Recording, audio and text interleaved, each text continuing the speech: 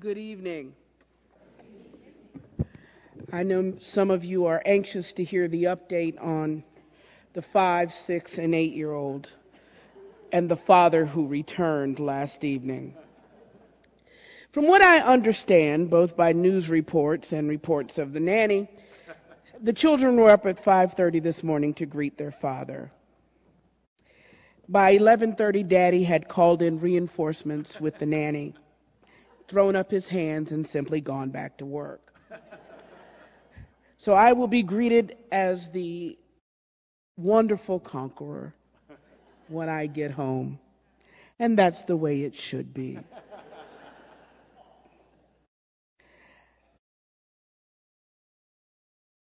When I think about my relationship to the state of Oklahoma, I am bittersweet. Because as any member of the 17-time national champion University of Alabama Crimson Tide knows, we only have one goal. Though we host that trophy high, often, we have yet to forget an unfortunate incident in New Orleans. It has been rumored among the Tide faithful that Mr. Stoops, fearing the revenge of St. Nick, merely retired instead of face the wrath. So when I come here, it is with unfinished business, waiting for that day that you all will make it to the finals. We've been waiting. We've won without you, but it's just not the same. But the sweetness comes from 3 years ago. That never in my life could I imagine something so horrific as watching young men first utilize an epithet that I would rather them not use, but realizing that I was a professor and recognizing that their 10 seconds was going to change their lives forever. And in the midst of that time, I got an invitation from a concerned parent who said, "Would you come talk to our boys?"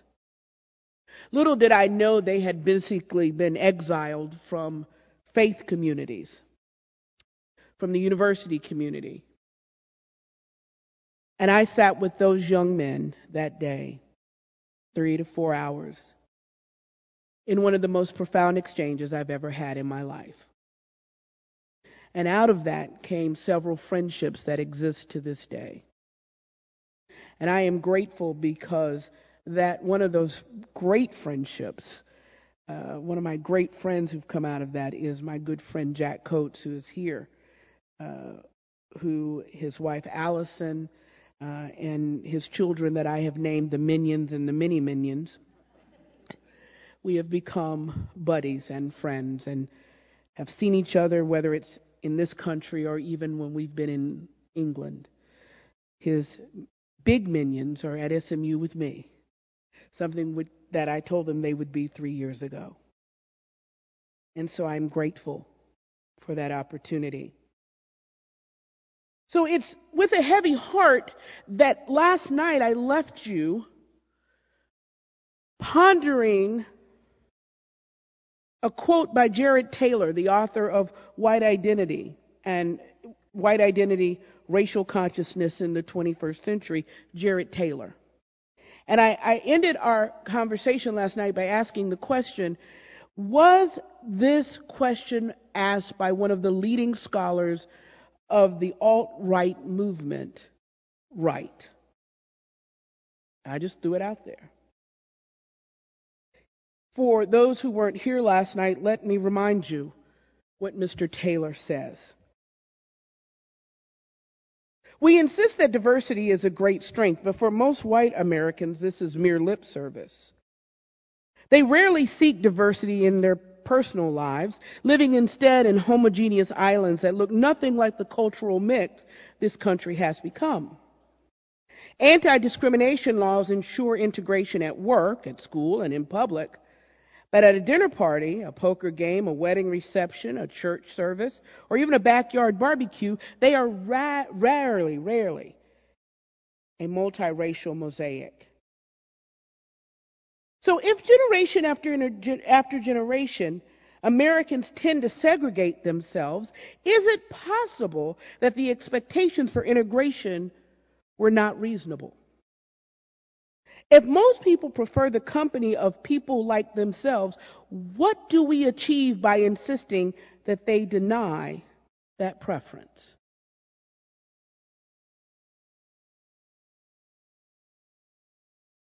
Many of you that I've talked to have expressed a hope that tonight I would rescue you from the dissonance that this quote left you and your brains last evening.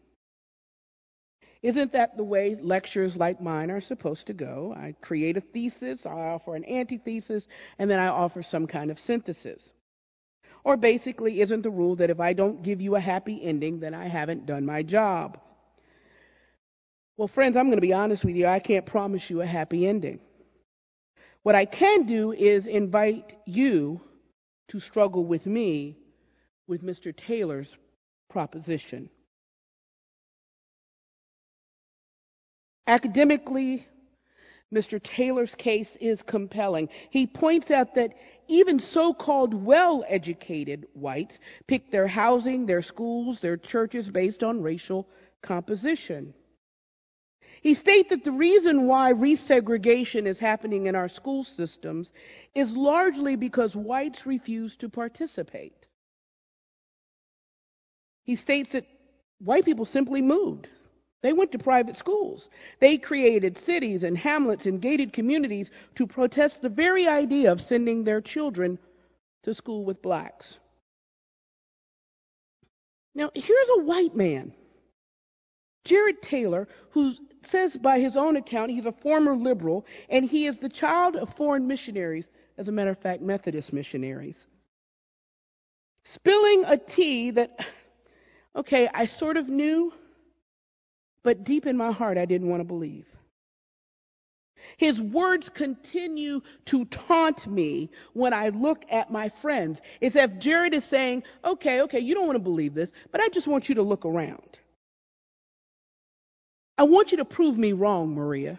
Just prove me wrong. Go to the party, he seemed to nag me, and realize you're the only one. Sit in the pew and look at all the other dots that are scattered around. Well, go to faculty meeting and try it there.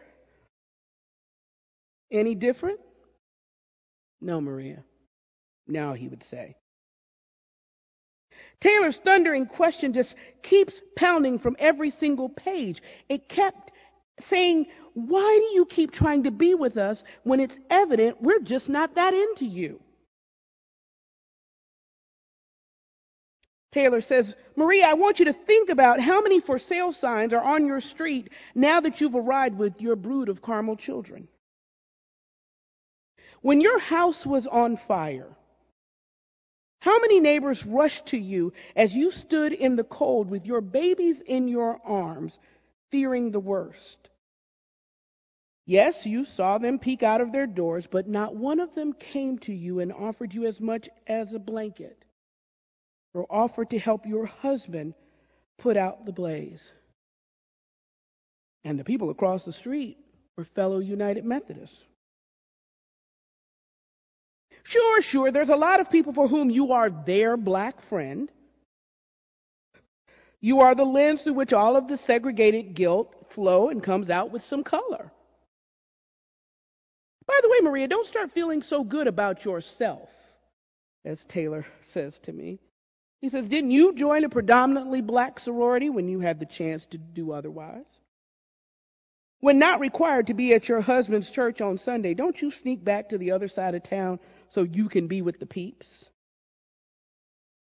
Your trips to the barber shop are a lot longer because for weeks you have longed to speak in a dialect that is familiar and read magazines that are not always available at Whole Foods. I can't think of the last time I saw Jet magazine at the Whole Foods. So who, Maria, are you to judge your white brothers and sisters?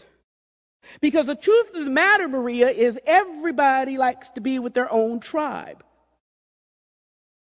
So why are you in your new job trying to make all the tribes play together?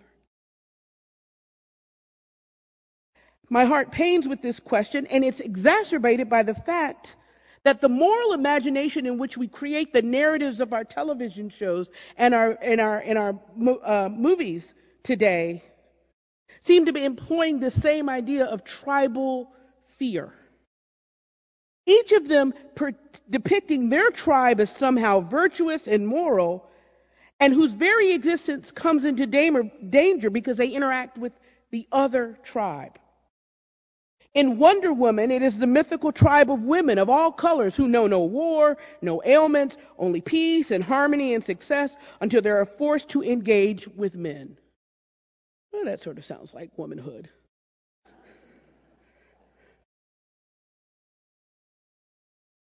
In the movie Namesake, the Indian parents fear that their son's encounter with multicultural New York will disrupt their family and his values forever. And even in Black Panther, now the 5th most successful movie in motion picture history, creates a world in which, left to its own devices, 5 African tribes become technically superior, violence-free, happy, gender equal by foregoing contact with broken white boys. In each of these movies and so many of our other television shows, what makes them work is that they are a celebration of tribe. What's also interesting to me is that at corporations and in universities alike, those who are bastions of integration, those that esteem diversity and inclusion, we think about the affinity group as a necessary element. Groups that are formed specifically of your tribe are becoming more and more a staple of university and corporate life. The argument for their need is exactly the same as the one that Mr. Taylor is arguing. That being with our tribe offers us psychic and physical and emotional safety that is only possible when we're able to retreat from integrated circumstances.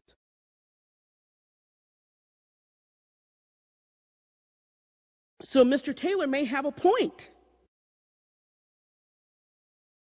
This pains me greatly because just based on who I am and what I understand about the world and what I understand about myself, I just don't want to believe the reality that this guy who is just reading his last writing yesterday, excuse everything that says I am inferior to him, that I am a drain on the economy.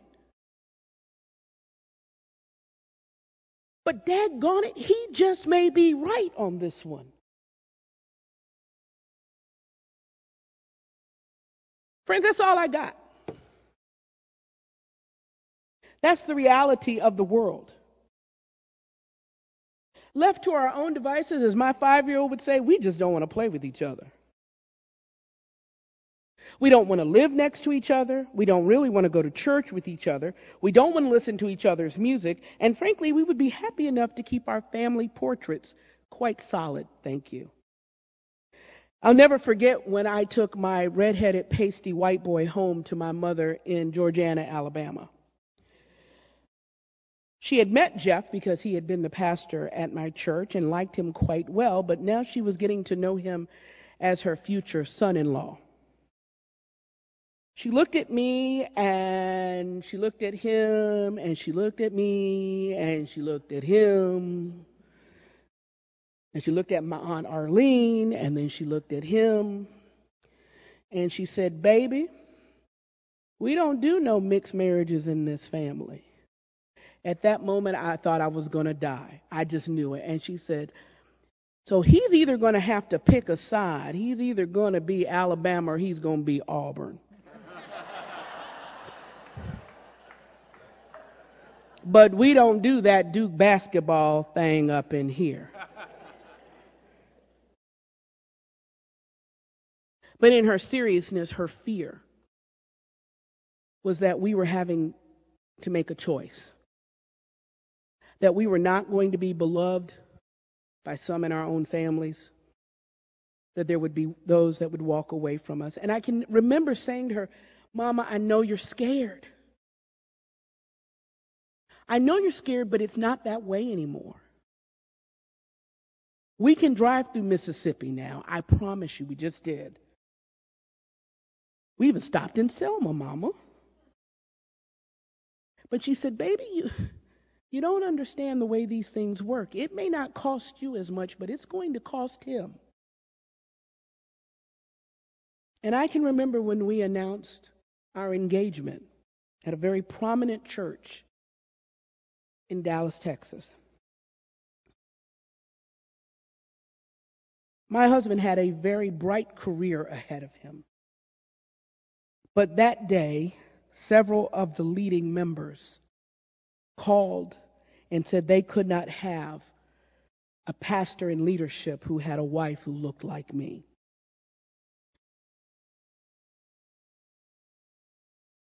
But the beauty of that story was he was the pastor of a part of this particular church that bore the name of someone who's become good friends of ours. Someone whose name is on several schools at SMU. And this woman did battle for us in places I had no idea. And she threw our engagement party. She made a sizable donation to the church in celebration of our engagement and became our champion when doors were closed. The reality is, friends, that for all the kumbaya that I want to sing, the reality is we don't always want to do things together. You know, there are exceptions, and I'm not going to lie to you. There's always exceptions. I call it the 14% rule. You and I can tolerate just about 14% of difference before it becomes unbearable. Now, I want you to think about it this way. Let's say you are shopping in your favorite store, and you're going along and life is good, and you're going down in the fresh fruit area, you see somebody with a UT shirt on. Now, everybody else, of course, is wearing an OU shirt. And you see that one UT shirt, and it doesn't bother you because you're like, after all, it's just one UT shirt. But over the next couple of weeks, you start noticing that you're not just seeing one UT shirt. You're seeing 3 or 4 UT shirts. Now, you're holding your purse a little closer. You're looking over your shoulder. But you're like, okay, it's all right. But then a couple of weeks go by, and the store you've shopped in all your life now has 25% of the cars in the parking lot with Longhorns tags on it. The store starts carrying Texas brisket in cases of Shinerbach. Instead of playing Garth Brooks and Reba McEntire, they're playing Leanne Rimes and George Strait. You have no idea what's going on, but somehow your store doesn't feel like your store anymore. It feels like those Longhorns have taken over. Now, remember, you were just fine as long as it was 1 or 2. But 50 or 60 Longhorns coming in and out of your store? No, it's just time to find a new store. And friends, that's how difference works. We're okay with difference as long as it doesn't displace. We're okay with difference as long as it doesn't force us to recognize it. One of the most fascinating books that I just finished reading was written by a man who predicted that you and I would be wrestling with this question from Jared Taylor. As a matter of fact, he was wrestling with it in his final book. In his book, Where Do We Go From Here, Community or Chaos?, Martin Luther King Jr. offers his final review of the efforts toward the civil rights movement. He also considered the generation gap between the traditional civil rights movement and the Black Muslim and Black Panther movement and the role of the white liberal. He even had time to take on the future of humanity. It is a somber book, but it is prophetic. Because it's in this book that you feel and see the full theological treatise that begins to emerge that Dr. King never got the chance to fully lay out, and that Lyndon B. Johnson never got a chance to fully implement. Now, any student of history will tell you that King and Johnson were not best friends, but they were authentic conversationalists. They spoke a real truth to each other about the realities as they saw it. And frankly, they realized that they needed each other. Now, while King is often held up for his genius, and he is a genius, I've come in my life to respect LBJ more and more. And I think had we listened to him in some key ways, we might be better off. Because LBJ argued in what is called his famous "We Shall Overcome" speech the following. He was talking about racism, and he says, now, Negroes are not the only victims. How many white children have gone uneducated? How many white families have lived in stark poverty? How many white lives have been scarred by fear because we have wasted our energy and substance to maintain the barriers of hatred and terror? So I say to all of you here, and I say this to the nation tonight, that those who appeal to you to hold on to the past do so at the cost of denying you your future. This great, rich, restless country can offer opportunity, education, and hope to all, black and white, north and south, sharecropper and city dweller. These are the enemies: poverty, ignorance, and disease. They are the enemies and not our fellow men, not our neighbor. And these enemies, poverty, disease, and ignorance, we shall overcome. Some years later, King would echo the same ideal in his writing.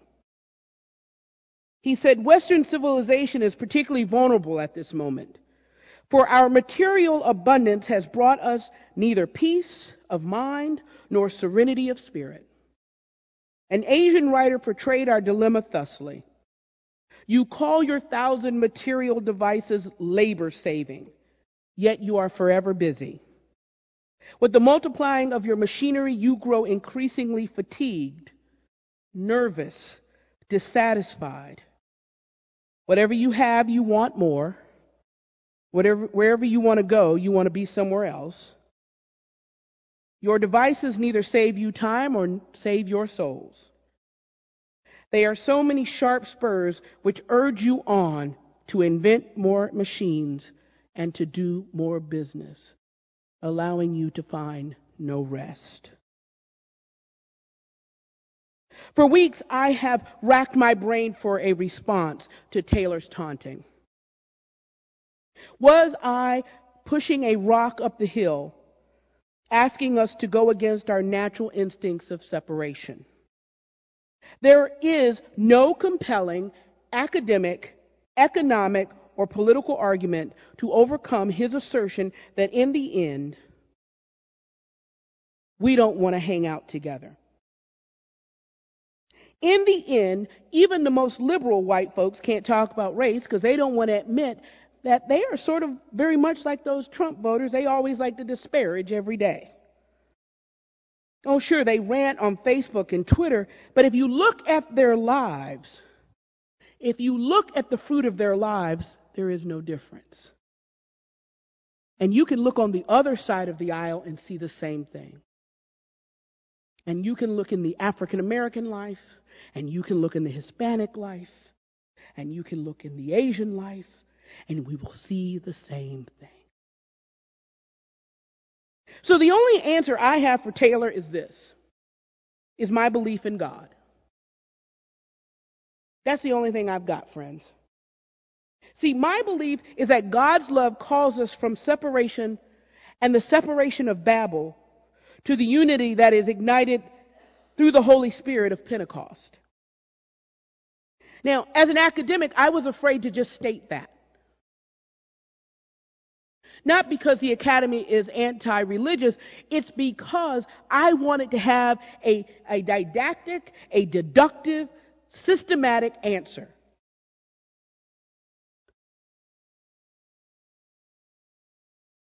I was afraid to make the claim that despite all of my degrees, my experience, my theories, my writings, I could only stand on the hope provided to me by the gospel of Jesus Christ.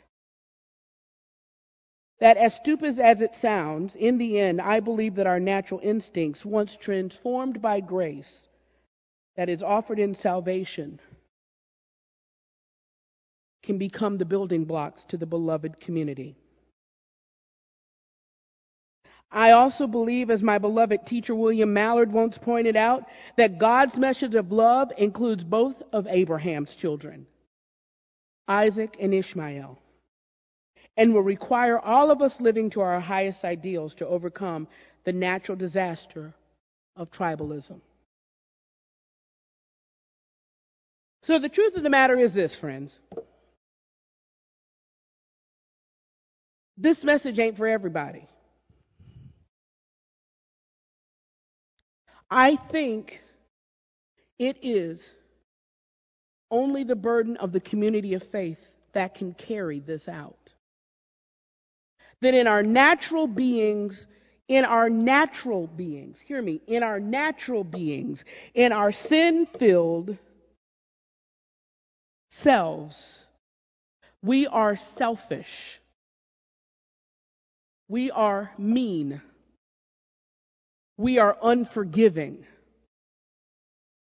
We are self-righteous. We are know-it-alls. And that the only thing we can do is to cry for grace. Maybe this is why Dr. King kept preaching love even when the young bucks of SNCC called him a sellout. Maybe this is why he kept writing after being called a charlatan by other Christians who urged him to wait. One of the things about preaching the gospel and standing on the gospel means is that nobody's ever happy with you. Dr. King says this: we may have come over on different boats, but we are in the same boat now. Whatever affects one directly affects all of us indirectly. I can never be what I ought to be until you are what you are to be. This is the interrelated structure of reality. It may be true that the law cannot make you love me, but it sure as heck can keep you from lynching me. And I think that's pretty important. We must live together as brothers, or we must perish as fools. I want to be the white man's brother, not his brother-in-law. I refuse to accept the view of mankind that is so tragically bound to the starless midnight of racism and war, that the daybreak of peace and brotherhood can never become reality. I believed that unarmed truth and unconditional love will have the final word. So do I have hope in humanity? No. In the Holy Spirit? Yes. I believe that if our actions, our policies, our politics are measured by the following scripture, we'll be all right. Acts 2 says, when the day of Pentecost had come, they were all together in one place. And suddenly from heaven there came a sound like a rush of a violent wind, and it filled the entire house where they were sitting. Divided tongues as of fire appeared among them, and a tongue rested on each of them. And all of them were filled with the Holy Spirit and began to speak in other languages as the Spirit gave them ability. All who believed were together and had all things in common. They would sell their possessions and goods and distribute the proceeds to all as any had need. Day by day, they spent as much time together in the temple. They broke bread at home, and they ate their food with glad and generous hearts, praising God and having the goodwill of all people. And day by day, the Lord added to their number to those being saved. The reason why they were able to grow was because they were willing and able to open themselves up to the Spirit. And because they were able to open the Spirit, the first gift that the Spirit gave them was not the Spirit to make money. Hello? It was not to build buildings. It was not even to ordain ministers. It was to build relationships, to cross the differences. And that's it. So if your politics are running counter to Pentecost, just don't make excuses. Just stop. Just say you ain't felt Pentecost yet. If you want to live with everybody who looks like you and you like your gated community and you're not going to have anybody who doesn't look like you, then just say you haven't heard from the Holy Spirit yet. Because God's word makes it clear that if you are filled with the Holy Spirit, you are filled with the ability to cross difference. And if you are filled with the ability to cross difference, then let me see. You would hold all things in common. You would make sure to give to those who had any need. Day by day, you would spend as much time together as you could. You would break bread with those who are different of you than you in your home.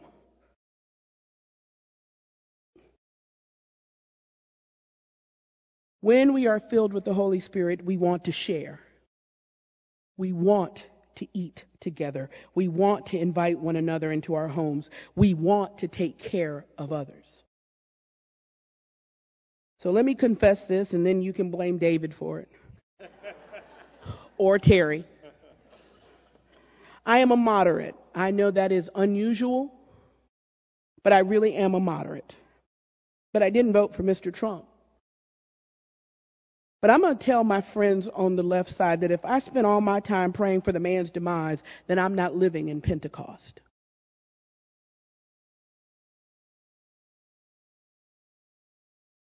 If I spend all my time on Facebook running him down, I'm not living in Pentecost.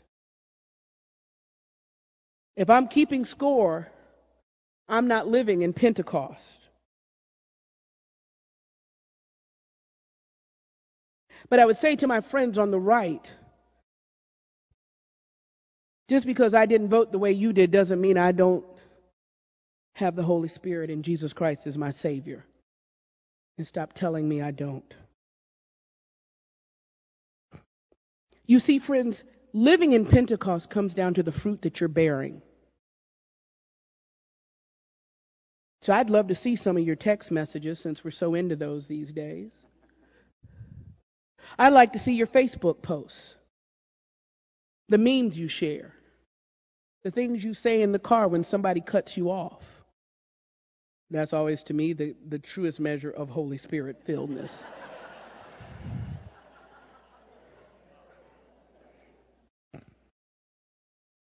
Let me say this. As a moderate, I don't want the government to pick up the tab for a lot of stuff. Frankly, I don't. I would like them to fix the roads and make sure I could go over a bridge without dropping through it. But you know why the government has to do this? It's because the church is so empty of the Holy Spirit that we build fortresses to ourselves and empires and colonies instead of transforming just the 5 miles around each of us. The Holy Spirit that tells us to bring others in is so vacant from most of our churches that we seal others out. And friends, I think lecture series like this are fan-dang-gon-tastic. I think programs like I'm trying to do at SMU are fandango-tastic. But the reality is, until we are willing to live and model Pentecost, then Jared Taylor is going to be right. Until we are willing to step over and reach the hand of the other and say, I don't understand what you do, but let's figure it out. It's only through walking through life together and understanding that if I think, and here's the thing that I realized, if the United States gets bombed, I'm sorry, I'm still here. If our credit rating goes down, guess what? I'm still here. See, at that point, tragedy doesn't know right or left. Cancer doesn't. Failure doesn't. And a bullet doesn't. So we're either going to survive together, which is the way that God created us, or we are going to fall apart. Every great civilization has to make this decision.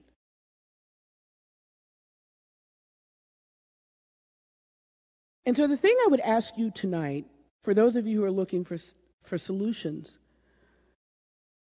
is to look in your own life. Look in your own life. I'm not going to give you a book to read. I'm going to give you your life to read. I might hand you a mirror. And I will do the same for me. What put me on a plane to Norman, Oklahoma was not Maria Dixon's goodness. What put me on a plane to Norman, Oklahoma to speak with some young men that everybody else had decided didn't deserve anything was a charge to keep and a God to glorify. That's what put me on that plane that day. And that's what has brought me to you tonight. It is only possible for us to beat the principalities of darkness with a helmet of salvation, a shield of faith that must take every arrow of disappointment, every arrow of there they go again, every arrow of this just ain't going to work. You got to have a shield of faith. That's all I got. It's not a happy ending, but I can tell you that the ending will be happy. Thanks be to God.